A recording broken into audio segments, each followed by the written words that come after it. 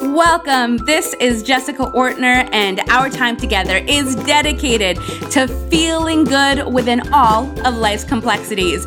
We'll be going on a wandering path, exploring topics like spirituality, productivity, and personal fulfillment, because happiness is not a destination. It's an adventure. So welcome to Adventures in Happiness. Welcome, welcome. It feels so good to be back with a brand new show, and I am so happy it's spring.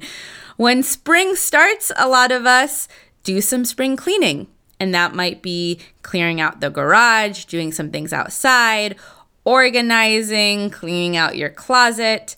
We're going to be doing some spring cleaning, but we're going to be talking about clearing out energies, negative energies that are holding us back.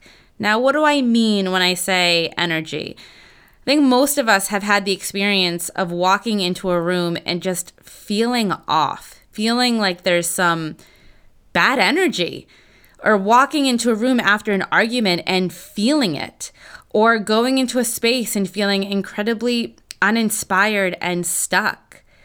When we really are connected with our body, we're really present with ourselves, we can feel the energy in a room. And there is something that we can do to really lift that energy. We're talking about clearing kind of stuck energy, but also imprinting wonderful energy in your space. It's a really fascinating conversation. For some of you, it might seem a little bit out there and a bit woo-woo, as people say, but give it a chance.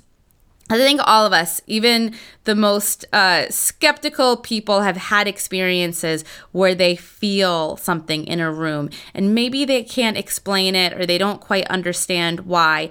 And it's great to have these conversations so we can begin to expand our understanding around what is happening in our space. To lead the way, we're speaking to Jean Hainer. She is the author of 4 books published by Hay House, and her brand new book is Clear Home, Clear Heart. Learn to clear the energy of people and places. I've worked with Jean for many, many years. I really trust her. I'm incredibly inspired by her. She's helped me so much personally, so it's extra rewarding and exciting to be able to share her work with all of you. A quick reminder that this show is sponsored by thetappingsolution.com. If you go to thetappingsolution.com, you can download a free tapping meditation for the morning and evening to help release stress and set you up for a wonderful day and then a restful night's sleep. Tapping is such a powerful technique. If you're new to it or if you want to recommit to your tapping practice, go to thetappingsolution.com. Check out our blog, all our free resources. We love helping others, and there's a lot of goodies in there, so check out thetappingsolution.com. And if you love this show, if you've loved other shows, it's so helpful if you leave a 5-star review on iTunes. Not only is it incredibly encouraging for me, it reminds me to keep doing these episodes, but it also helps spread this, and I truly believe that the information that's being shared in the show is helping the world. It truly is an adventure in happiness. It's easy to be sad. It's easy to be depressed. Happiness, it's an adventure. So let's continue that adventure together. Enjoy this show.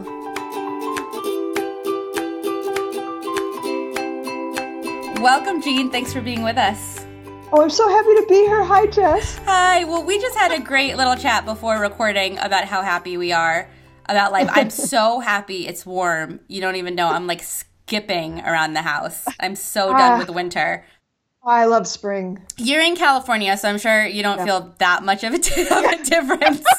That's true. But I said to Lucas today, because sometimes I still get, I get a little nervous that one day he's going to look at me and be like, why did we move from California to Connecticut? Like, why did you do this to me? And so every time I have a chance to be like, oh, look how amazing Connecticut is, I take it. And so today I was like, people in California, it's warm all the time, but they probably don't have this big joy and enthusiasm for spring because it's not a difference. And he's like, yeah, but they're just happy all the time. I was wondering if he was rolling his eyes about that. But there's different kind. It's beautiful everywhere in different ways. And when you can live in that joy, it doesn't matter where you live. You'll find the joy from whatever it's doing outside. It's true. And to give him credit, he has never complained. He's he's been very supportive about our move. So Jean, you are a reason that I met Lucas, because I've been working with you for years. I think 2012 or 2013. Wow. It's been a while. Yeah. It's been years. And I always come back to you for advice, for support, because I love what you do and you're the real deal. So to be able to work with you for so many years and then introduce your work to my audience feels extra special, and I'm extra excited. One of the things I love is that you helped me give words to some things that I already knew but didn't quite understand. And I think a lot of us have experiences where we walk into a room or a situation and the energy feels off. Something doesn't feel right. And sometimes we don't know, it's just a feeling. And as kids, we're not taught to understand what that means, to be sensitive to those energies. Can you explain energy? I mean, that's a very big question, but energy in a space and the way that you experience energy? Yeah, I mean, you're so right. And I think it's only now that we're starting to develop a language for how we're affected by the invisible energy around us, whether it's from another person or whether it's from the room that we just walked into. We don't end at our skin. We all have an energy field that we broadcast, and we're all walking around kind of in this big soup of everybody else's energy. We're all affected far more than we realize by, for instance, other people's energy. And it's like on first meeting one person, you may feel an instant comfort with them. And on first meeting another person, you may kind of want to take a few steps back. There's just a discomfort even before they've said or done anything. And it's just kind of the energy that you're broadcasting and how you're reacting to that. But also in spaces, we all have this saying about, I walked into the room after the argument and the atmosphere was so thick you could cut it with a knife. Well, that's just the energy in the room. So we're all aware of this on some level, but what most people don't realize is how much we're impacted, how it happens to everyone.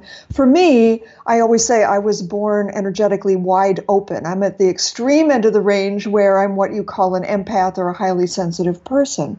So even as a child, I could feel energy physically. And that was kind of cool sometimes because I could find lost things by just kind of feeling the air with my hand. Wow. If my mother ever lost her keys, I would just kind of feel around the house in the air until I felt a little zots in the palm of my hand. And I'd look down and there would be the keys between the couch cushions or something like that. Well, that was a cool trick, but there's a downside to that, which a lot of sensitive people experience, is that you can be kind of an energy sponge. And you're taking on the energy of the people around you who are stressed or upset or anxious, and you're feeling it as yours. So often people who are sensitive don't know how to manage their energetic boundaries. None of us have really been taught this. And I think it's now time to empower people to learn how to manage their own energy, to be able to have good energetic boundaries so they're not walking around trying to protect themselves, because there's no bad or good energy. It's just that stressed energy doesn't particularly feel good to you and it stresses your system. So if you have good boundaries, if you can develop good boundaries in some ways, that's part of what I teach, then you can walk through the world with an open heart. You can walk through the world relaxed because you know that whatever comes your way, if it is stressed energy, it can just keep on going. You don't have to soak it in or take it on. Yes. Talking about expanding our vocabulary and also finding powerful questions, something that's helped me was to begin to ask myself, is this what I'm feeling, or am I feeling someone else's feelings? Beautiful. Exactly. Often the feeling is not yours. And that's a new concept to most of us. It is. Because we're feeling it. How could it not be ours? But, did you feel this way before you walked into the room? Did you feel this way before you were standing next to this person? Consider that maybe you're just sensing what their energy feels like, and that's what's causing you to have these feelings. Do you believe that the majority of people who are healers or caregivers or leaders in their community who are there to support and help other people, do they tend to be extra sensitive? Not always. And so some people, you can see the same behavior, but it comes from a different motivation, so to speak. So many people who are caring, healing, people who are in helping professions or healing professions, yes, absolutely. They're sensitive, they're empathic. And actually, there's a lot of talk now about being an empath without really defining what that means or kind of lumping it all together under one category. And there's actually 3 different kinds of empaths. There are people who feel energy physically and are physically affected by the energy around them. There are people who are affected emotionally by the energy around them. So they soak in the thoughts and feelings of other people and think that they're their own thoughts and feelings. And then there are people who I call the inner empaths, and they're not so affected by the energy around them, but they have these very deep messages coming into their system from deep inside, whether that's their own intuition or whether they're downloading messages from the other side, like people who have passed over. Right. When you share that with most people, do they tend to guess what kind, where they fit, or do they struggle a bit with that? Well, it's so funny because when my book has just come out and with the book launch, we gave people an empath test, a questionnaire, kind of a quiz that's really fun. You answer the questions, you see what kind of sensitivity you have, and you can have more than one. And there's just been an explosion of response. People can always relate to this. And they're saying, oh my God, for the first time in my life, I have some words to put to this. I have some understanding that it's not just me, and there's a reason why I'm like this. And that just fills my heart. I mean, yes. to move from a place of powerlessness and self-blame into a place of power and recognizing that this sensitivity, yes, it has some downsides to it, but you can transform that to be a real power for yourself. So for someone who feels very sensitive and they feel like they feel it very emotionally, yeah. What is the upside of that? Because, when you're struggling with that, you think, oh, I would love to not be so sensitive. Right. Well, the beautiful thing about someone who is an emotional empath is that really what that means is that they're psychic, that they can know, for instance, when someone is texting them even before the text arrives, or they'll kind of think of their friend and then they'll realize, oh, their friend is thinking of them, or they'll be aware when their child needs them. It's a psychic ability. And the work here is to recognize when a little feeling floating through the ethers enters your awareness and you feel it, whether it's your feeling, as you said earlier, or whether it belongs to someone else. And that's some information that you can follow up on. Maybe you do need to contact your friend, or maybe you do know that you shouldn't go to that meeting this afternoon, or whatever it is.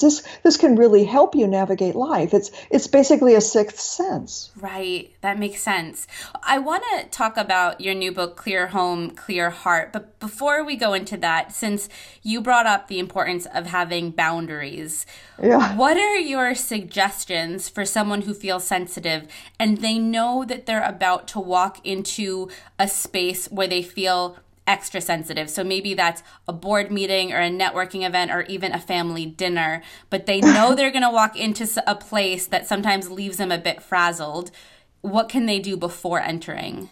Absolutely. And, for highly sensitive people, this is a daily experience. A trip to the shopping mall can be all too much because they're just immersed in everybody else's energy. It can be exhausting or overwhelming for them. Absolutely. A family dinner or a staff meeting, these things happen all the time. And, most of us are too distracted to notice that we're being affected. The very sensitive people notice because it's hard not to. But everyone is affected.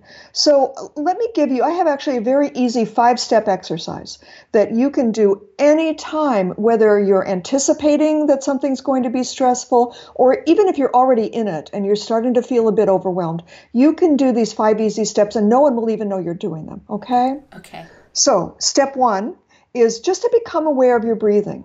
Because when we start to get a little stressed or overwhelmed, either our breathing becomes too shallow, or sometimes we stop breathing at all, and that only makes it worse. So become aware of what's going on with your breath. Are you breathing too shallowly? Are you even holding your breath in that moment?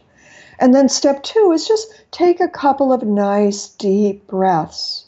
Don't hyperventilate. You don't have to overdo it, but just get some full breaths into your system. And then step 3 is become aware of the effects of gravity on your system. And here's what I mean by that. Become aware of the weight of your bottom in the chair if you're sitting down. Become aware of the weight of your feet on the floor. Become aware of gravity pressing down on your shoulders a little bit. That's step 3. Then step 4 takes a little bit of imagination. You know, we all have an energy field that extends out from our bodies. And it can form different shapes depending on how we're feeling or what's going on for us. And so I want you just to, even if you have to pretend, imagine that you can kind of get a sense of what your energy field looks like right now. Many times it's too big or it's lopsided. You know, we're all taught that we can't ever be happy until we reach that goal that's way out in front of us, that we can never be happy here. So we have to keep heading over there. And so what we do is we shoot our chi or our energy way too far out in front of us.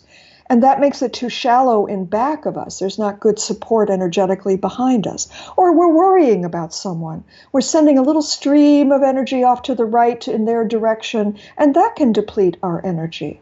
So get a sense about what your field looks like right now. That's step 4.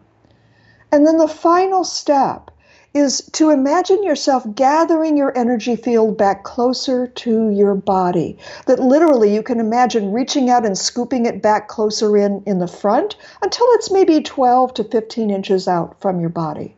And do the same in the back. You may have to push it out a little bit in the back to make it go that far. And then to each side, and then above and below. And so what you end up with is kind of like an egg shape or a circular shape of energy around your body. And this does a few things for you. First of all, it creates a place where you leave off and the rest of the world begins. It creates a firm energetic boundary.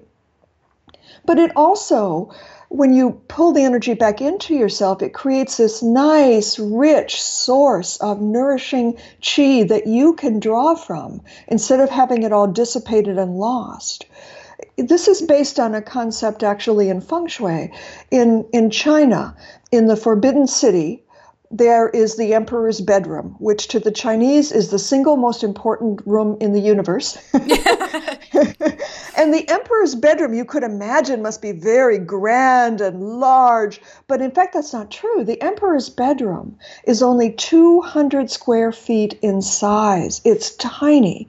And they did that deliberately because they understand that, for instance, when you're sleeping, you're processing, you're releasing energy, you're kind of off-gassing. And if you're sleeping in a huge room, your energy gets depleted. It goes into the far corners of the room. But if the room is close around you, it keeps the energy saturated around your body, and then you wake up refreshed instead of more tired. Well, yes, that's great for while we're sleeping, but as well through the day, to keep your energy closer to your body. That is a rich source of chi, nourishing chi for you as you go through your day. You will have good boundaries and you won't be as impacted by all the energy of the people and places around you. Yes. You know, I'm working on chapter 9 of my next book, which is about goals. And one of my issues with goals is that it becomes a list of what we need to achieve before we can be happy, or it becomes a list of why we're not good enough yet. And so, but I never imagined it. I never thought of it that way. When we have a goal and we're so focused on that goal, it can deplete our energy. Even though we think we might be doing something empowering, we're looking so far ahead that we're not honoring where we are in the moment. Absolutely. That's beautiful. Your book is going to be so important. Thank you. So I want to go over these 5 steps again to make sure I got them. So number 1, the breath, right? To notice that we're taking a deep breath. Right. Then number 2 is feel our body, right? Feel our feet. Number 2 is just to give yourself a couple of nice deep breaths so that you're fully oxygenated. Number 2 is almost an extension of number 1. You notice your breath, then you take really deep breaths, then you notice your body, and then 4, you notice your energy. You kind of visualize it and notice how you're feeling. Right. And then 5, you imagine your energy moving closer to you and surrounding you, protecting you. Gorgeous. Yes? Okay. Great. I'm going to do that every time I go to the mall because I last 10 minutes before I feel completely overwhelmed. Oh, you're not alone. Well, thank you for that. So I want to talk about space. So we know that we're impacted by other people, but we can also be impacted by objects and by a space, which I've learned from reading your book. Let's start with an object, because you have a great story about a mattress. Can you share with us how objects have energies and how that impacts us? Yeah, well, everything has energy and can hold energy. That's why if you go to a psychic and you hand them your wedding ring, that they can kind of read things about you because you've been wearing that ring every day and it's soaking in kind of some of your energy, some of your field. I was doing a feng shui consultation once for a man who was recently divorced. He'd moved into a new place and I was feng shuiing his home and I walk into his beautiful new bedroom, and as I get closer to the bed, I'm just sensing this feelings of frustration and tension in my jaw, and my jaw starts to ache, and the closer I get to the bed, the worse I start to feel. And so I asked him, how old is your mattress? And he said, oh God, it's probably at least 12 years old. I got it when I got married to my wife. And I said to him, well, did you ever argue as you were going to sleep in bed? And he said, yeah, I think that's why I started grinding my teeth at night, because I went to bed so angry all the time. Well, mattresses soak in the energy of the things that you're feeling while you're sleeping there or lying there, just like our clothes do and our furniture and every other object. And so his mattress was holding all those years of anger and frustration and pain as his marriage came to a painful end. And then he suddenly realized that he was starting to argue with his new girlfriend as they went to sleep at night. And he was thinking, oh, I better go get a new mattress right away. Oh my gosh, I don't want this to happen again. Now, at that time, I hadn't developed clearing yet. And I started thinking, God, this is going to be really expensive for people if they have to keep running out and getting new furniture all the time. But with clearing, you can just clear the stress that's held in the mattress. You can clear the old energy. You don't have to buy a new mattress. So there are places often when I do a space clearing in someone's home, they'll say, I never sit in that chair. I don't know why. Or I don't like to spend time in that room. I don't know why. But it could be that there's a residue of energy there that is affecting you, and unconsciously you just don't feel right there, but you can't explain why. Right. I often, in someone's home, I'll find a little area of stress right inside their front door, kind of hanging there like invisible house dust, like this little cloud of stress. And they'll wonder, why the heck is that there right in front of my front door? But if you imagine every morning as you're approaching your front door, getting ready to start your day, you may be anxious about being late or dreading some meeting that you're going to have, or so have some other negative feelings coming up. Well, every time we have a thought or a feeling, it doesn't just evaporate. It can kind of create an imprint in the space where we're feeling it. And then imagine as you come home at the end of the day and you walk back through the door and you put your things down and you go, oh, thank God that day's over with. I can't believe she said that, or whatever it is. You're making another little deposit of stress in that space. You do that day after week after month after year. What happens is this cloud develops there that increases the likelihood that the next time you walk into that area, you're going to feel negative feelings again. Right. And as you clear that, then that releases all that, and it creates a much more spacious place for you to be within your own home, where you're not locked into old patterns of thought and feelings. I want to share a quick story. When I was living in Morro Bay in California, we lived in a house for a year, and I reached out to you for a clearing, and I worked in that house. So one of the bedrooms, which was like a really tiny bedroom off on the side, I had turned into my office. Well, you had said to me as you were doing the clearing, which you weren't even there, which is so interesting. So you just asked for a map of the house, and you told me, you said, there is a lot of energy. I feel like someone fainted in that room. There's a lot of energy in that room. And so you did a clearing. Well, then I speak to the owner of the house. And he actually had inherited the house from his parents who had passed away.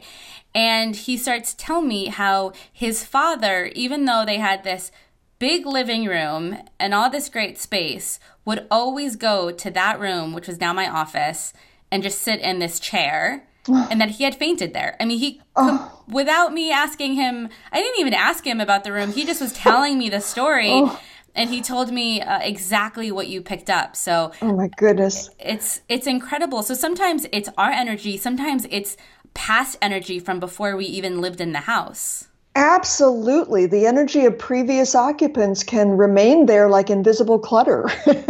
And so often people have a space clearing, after they've moved into a new home, or as a gift to the new owners of their home before they move out, they have the space cleared so they can move into a more pristine environment. It's not only our own stuff that can kind of linger there. I've done clearings in Manhattan in skyscrapers where the main thing to clear was actually Native American energy from hundreds of years ago. It was embedded in the land even before the skyscraper had been built. Yeah, wow, that's incredible. I can imagine that there needs to be a lot of energy clearing in Europe, right? Yeah. Well, it's fun to take groups. I sometimes take groups over to do energy sensing retreats and things like that in Europe, because in the States, of course, energy builds up in buildings, but, maybe at most a foot out from the walls, you can kind of sense it or find it. I teach people how to find it. But in Europe, it can go out 3, 4, 5 feet because there's so many hundreds of years of history and people, and it's fascinating. It's not an unpleasant experience. It's really fascinating. Right. So another quick story. I've shared this one with you before, and I hate when I hate when the interviewer shares too many stories, but I'm sharing this in hopes that it opens up a great conversation. When I was a kid, I used to go to one of my very best friend's house, and I was there a lot. And I loved being in her house until we went upstairs.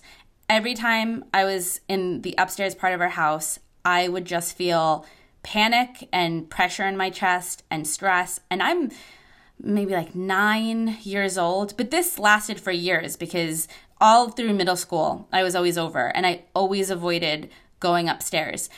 And then years later in high school, I remember being in the hallway and we were chatting, and she said, oh yeah, my mom's really excited because she's getting a special plaque outside of our house because they discovered that our house was part of the Underground Railroad.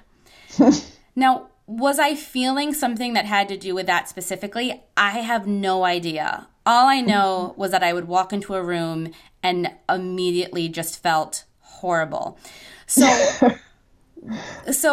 another interesting thing, people feel that and they wonder, is there a ghost? Like, what are we talking about here? So I'd love for you to shine some light on that in case other people can relate to that experience. Yeah, absolutely. And this is not an unusual experience, but you're extra sensitive. So some people walking into that space might just suddenly start to feel a little odd and think that it was lunch disagreeing with them. Or just like cranky, right? Like Yeah, absolutely. So there is kind of like a range or a spectrum of energy that can be left in a space. At one end of the range, it can be that someone had a little upset one time, or that this was a person who used to live there who used to worry a lot, and so they kind of imprinted it with some of their worries, and that can linger to affect people in the space, but it's not such a big deal. And then we kind of move along the spectrum here, and there can be what's almost like a memory imprint, almost like a video running of some previous occupant's experience. I did a space clearing once in a house where the previous owner had been a woman who had taught piano lessons in her living room every day for 30 years. And when I got to the spot where the piano had been, it wasn't even there anymore. It was like there was a video running of her teaching piano because there was such a deep imprint over all that time in the space of her doing that. But she wasn't still there. She wasn't a ghost. It was just the imprint. But at the far end of the extreme of the range, there can be, of course, a ghost. A ghost is a spirit of someone who has not yet been fully able to move on for whatever reason. It could be they don't know they're dead. Sometimes if people die suddenly, they don't know they're dead. Or they stayed connected because they didn't want to leave and couldn't figure out how. my sense of what was going on for you is that people were immersed in fear and anxiety, and those were very intense emotions that got deeply imprinted, not just by one person, but many people during that time. And so it was probably a very deep, intense imprint, but possibly ghosts, but most likely it wasn't that it was someone's soul that was trapped there. It was just those very intense feelings were trapped there. And all those things are the kinds of things that clearing can release. Right. So sometimes people think they have a ghost in their house, and it might just be an energy imprint. Absolutely. And sometimes it might be a ghost. Right. And it's really fun to clear ghosts, actually, and it's a lovely thing because it's someone who hasn't been able to pass over. They're meant to pass over. They're not meant to stay locked in this dimension. And often when you clear a ghost, there's this wave of gratitude from them that passes through you as they move on. It's a beautiful feeling, and it's always such an honoring thing to be able to do. Right. Well, I'm sure people are wondering, okay, what can I do to clear all of this? And you do have a wonderful book, Clear Home, Clear Heart. And I know you do a lot of great workshops. So it seems to me that it does take some training and some time. Like, I'd love to give people a 5 steps to clear all the energy imprints in their house. But I get the impression from your work that it's a little bit more than that. Well, I've been studying and doing this for 30 years now, and so I say I'm a very good teacher. I can teach it to you in a book. I can teach it to you in a 4 or 5 day retreat. But no, I can't teach it to you in 5 minutes. So I'm not that good yet. So yeah, I wrote the book as a step-by-step training to help people learn how to do it themselves. So it is, in a way, a textbook that you can get that book and learn everything you need to know. But also, I find that people learn far better in person. So I do have retreats that I teach. There are 2 coming up this summer, one on the West Coast, one on the East Coast. And that's all available on my website, jeanhainer.com, if they want to take a look at those. Absolutely. And I'll put that in the show notes as well. What is your recommendation for clearing the house after a fight? So I get in an argument with Lucas about something. It happens. And like, what do I do after? Should there be something I do to clear that energy? Well, that's such a good question because, of course, yes, you both have, off-gassed into the space. You've made a deposit. I love that, off-gassed. Yes. Of your upsets. But you also have to realize that probably lingering in your energy field as well, there's still a little bit of stress or shock or pain from that interaction. So not only do you have to address, the deposit you've made in the space, but also work on letting go of what you may still be holding on from that. That's what my book teaches you to do. But for yourself, what I often find, in Chinese medicine, which is what all my work is based on, one of the principles is that nature heals. And I find that if you just go outdoors, go stand on the seashore if you're by the water, go to the woods if you're by the tree if you're near trees, any place where there's nature, that is a healing force for you. It will cleanse a lot of what you're holding on in your energy field. So just go for a walk in nature is one thing. Wait, I am laughing because I have to tell you this other story. Okay, so we move into the house. And a few weeks in, we get into an argument. And we don't argue often at all. And it was our first heated argument. And once it was over, I don't even remember what it was about. But once it was over, I was like, this is great. Like, we just survived a fight. Like, we should celebrate. So he's like, you're right. I'm like, let's go for a walk. And then we'll order Indian food. And we'll open a bottle of champagne. And we'll really celebrate tonight. So we go for a walk. And I live across the street from a nature reserve. So it's a huge park, and we had just moved, so we hadn't spent much time in the trails.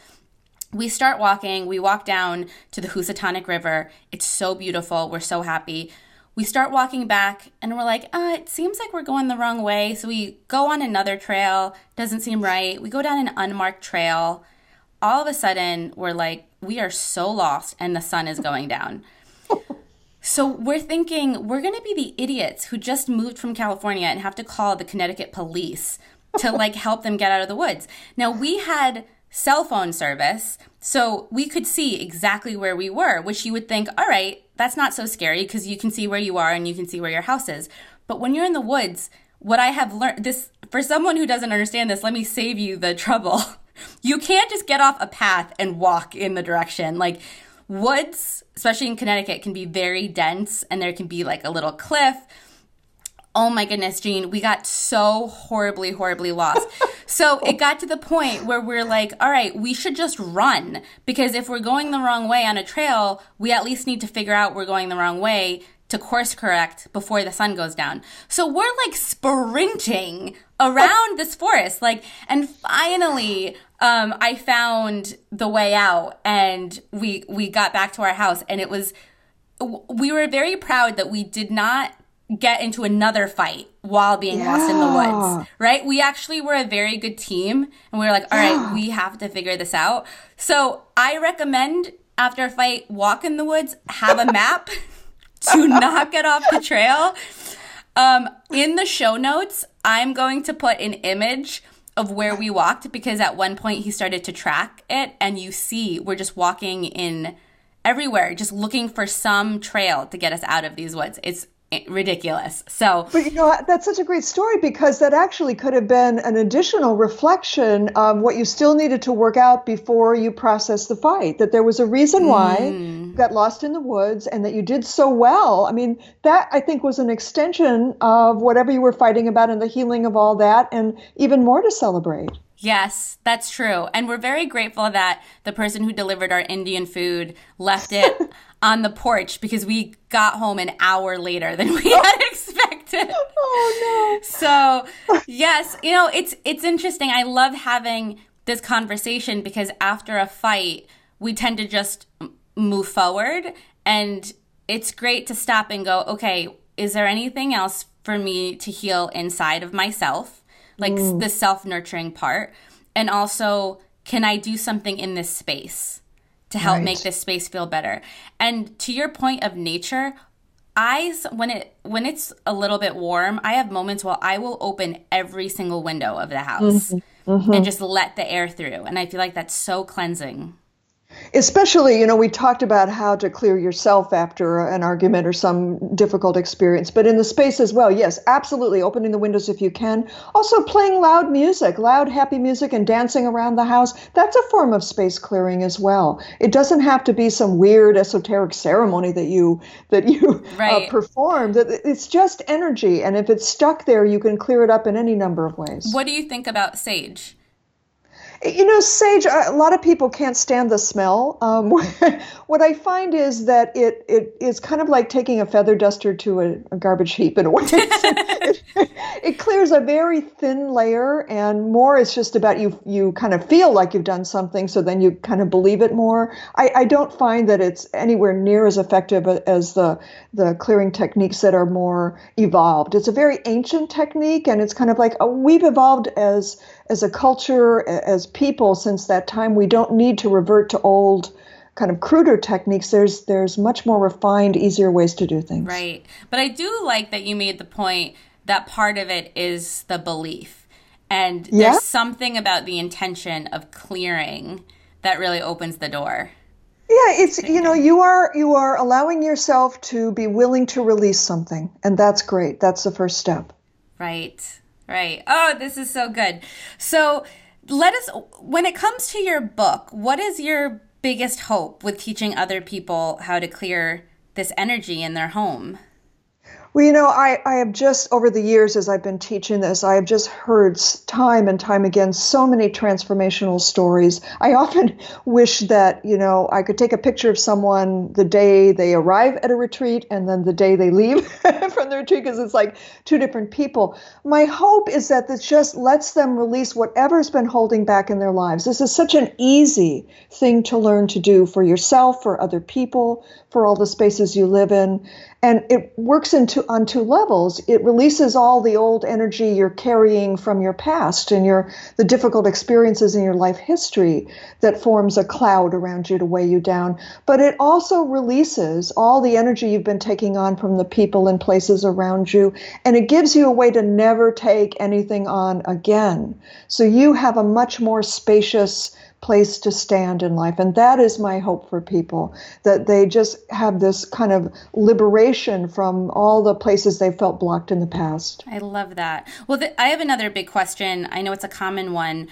When we clear negative energy, where does that energy go? What happens? Yeah, that's such a good question. I often have people worried, like, oh, but I don't want to, have it land on somebody else and have it bother them. Like, oh no. And so, yeah, I often hear from people, well, what happens to this so-called bad energy when you clear it?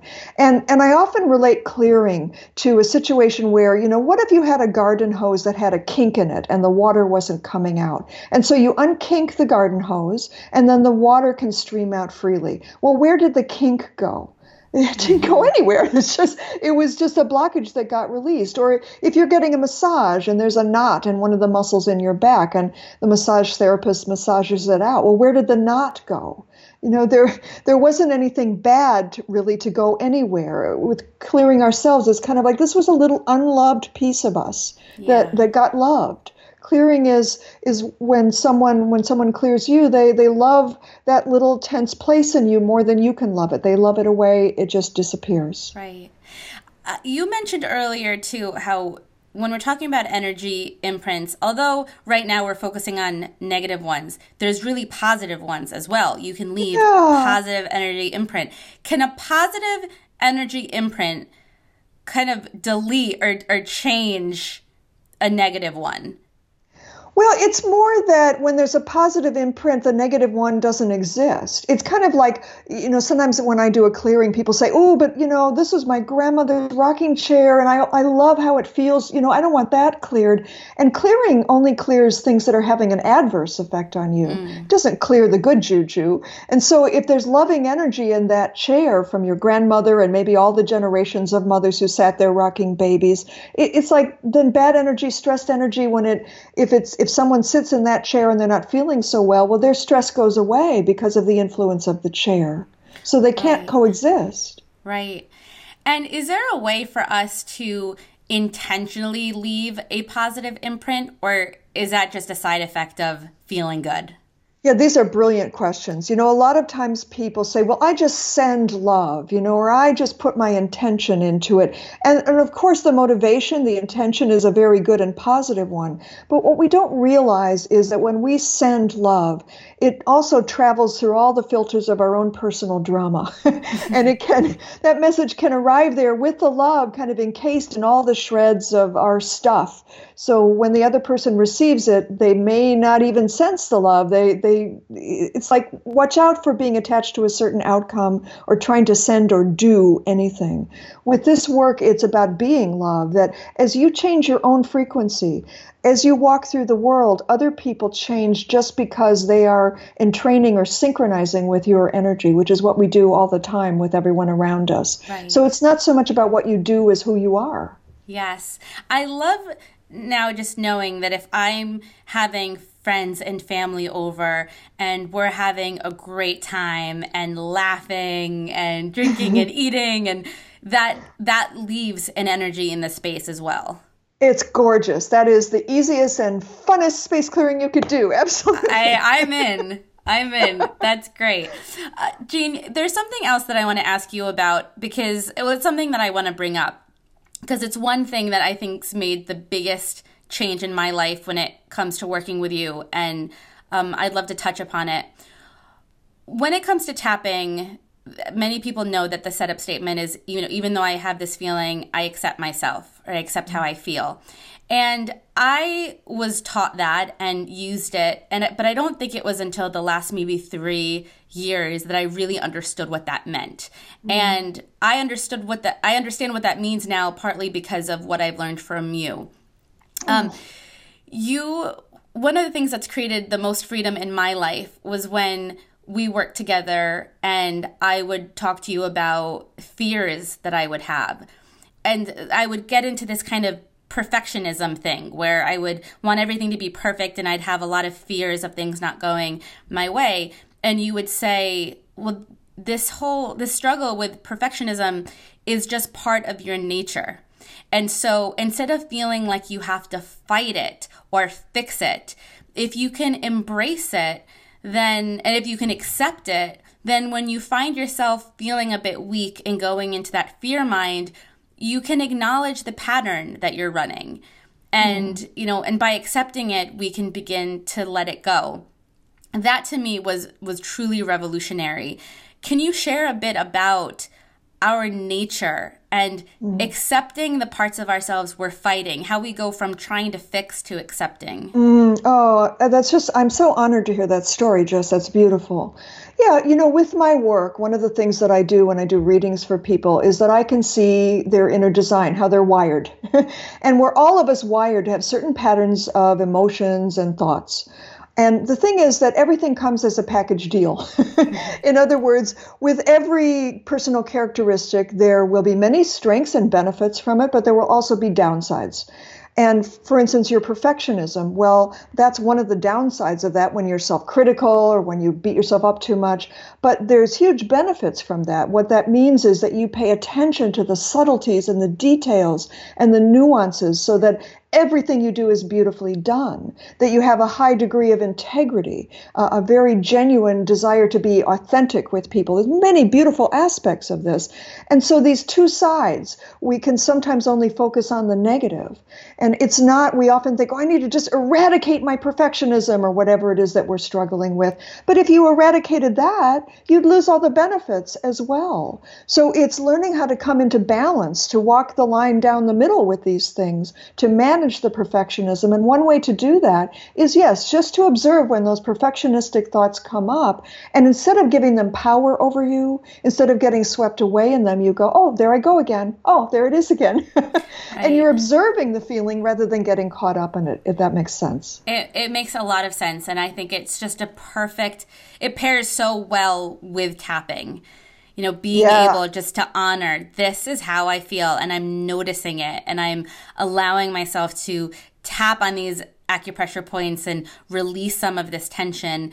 Because I think the downside of, I don't want to say the downside of tapping, but the downside of the mentality that there's a tool that can work for so many things is that people think they're meant to fix everything, right? Yes. Like they see that tapping works so well, and so they think, well, I shouldn't ever have a struggle. Or maybe they look at me and they think, well, if you're really an expert, then you should never have a headache or a struggle or, anything like that because you have this great tool. And that amount of pressure is debilitating. When we set the bar so high and not allow ourselves to be human, it's like we swing in the other direction, and that's when we really get into trouble. And our Western culture has conditioned us to look at things in too linear a way, that we have to see what's wrong and fix it. We have to get rid of that. We have to fix it right away. Oh my God. And that, is only such a tiny keyhole view of what's really going on. And the work is really to come into a place of balance and acceptance for self. And I agree with you that tapping and clearing integrate beautifully. I have a lot of people in my workshops who also use tapping in their work. It's not like you have to do one or the other. I think they both come from that same beautiful, healing, very elegant place. Yes. So I love that. Thank you. Well, this is why I love this podcast, because I have so many great people come on, and I just want to expand my tool belt. I want to do everything I can in my space, with my health, with my emotions, to have an adventure and happiness, to feel good. So it shouldn't be about one thing. Let's try it all. That's my approach. I love you, Jess. That's beautiful. Well, Jean, I have 2 questions that I love to ask every guest. The first one is if you could share something in your life that in the moment felt like a huge disappointment, felt horrible, but ended up becoming a big blessing. Oh my gosh. Well, every time the rug's been pulled out from under me in life, I'm trying to think. It's like there's many. I use myself as an example often when I teach about something that often other people can relate to as well. It's like, if did you have an experience like me when you were 16 years old and there was that boy And that boy, you knew your life was going to be over if he didn't ask you out, that you were going to die if you didn't marry him. Right. and he never did. And now you thank your lucky stars because he's serving 10 years in the penitentiary or something like that. That wasn't exactly my experience, but it's like recognizing that in the moment, what you are judging as bad often comes from a very limited understanding. And so that really taught me from an early age to just kind of learn how to roll with things and not immediately judge them as, again, as something having to be fixed. Right. Right. One of the reasons I love that question is because when we're having a hard time, we need to be reminded that one day, or at least have faith and have that hope that one day it'll make more sense. That maybe it doesn't make sense today, and that's okay. But looking back, we can begin to connect those dots. Absolutely. So my last question is, if you could be any animal, what would you be and why? Oh, that's very easy. I love birds, and there's a particular kind of bird that just lights me up. It's a pure white hawk called a kite that often hovers right outside my window by the redwood trees, and it feels very divine. And in Chinese medicine, they often talk about birds as representing the divine light in someone's heart, the divine birds of heaven that come to nest in the branches of your heart. So beautiful. I would be a kite. Oh, that's so beautiful. Well, thank you so much for sharing your message. And I could talk to you for another 5 hours because you have so much to share with this world. So I do recommend that people go to jeanhaner.com, Haner with one N, and your new book is Clear Home, Clear Heart, Learn to Clear the Energy of People and Places. We'll put all these details at thetapping.solution.com/notes. And you also have a lot of other amazing books. So I'm just a big fan, and I encourage everyone that's listening to just, if this interview resonated with you, explore more because Jean has a lot to share. Jean, thank you so much again. Oh, thank you, Jess. It's a total honor. Thanks so much.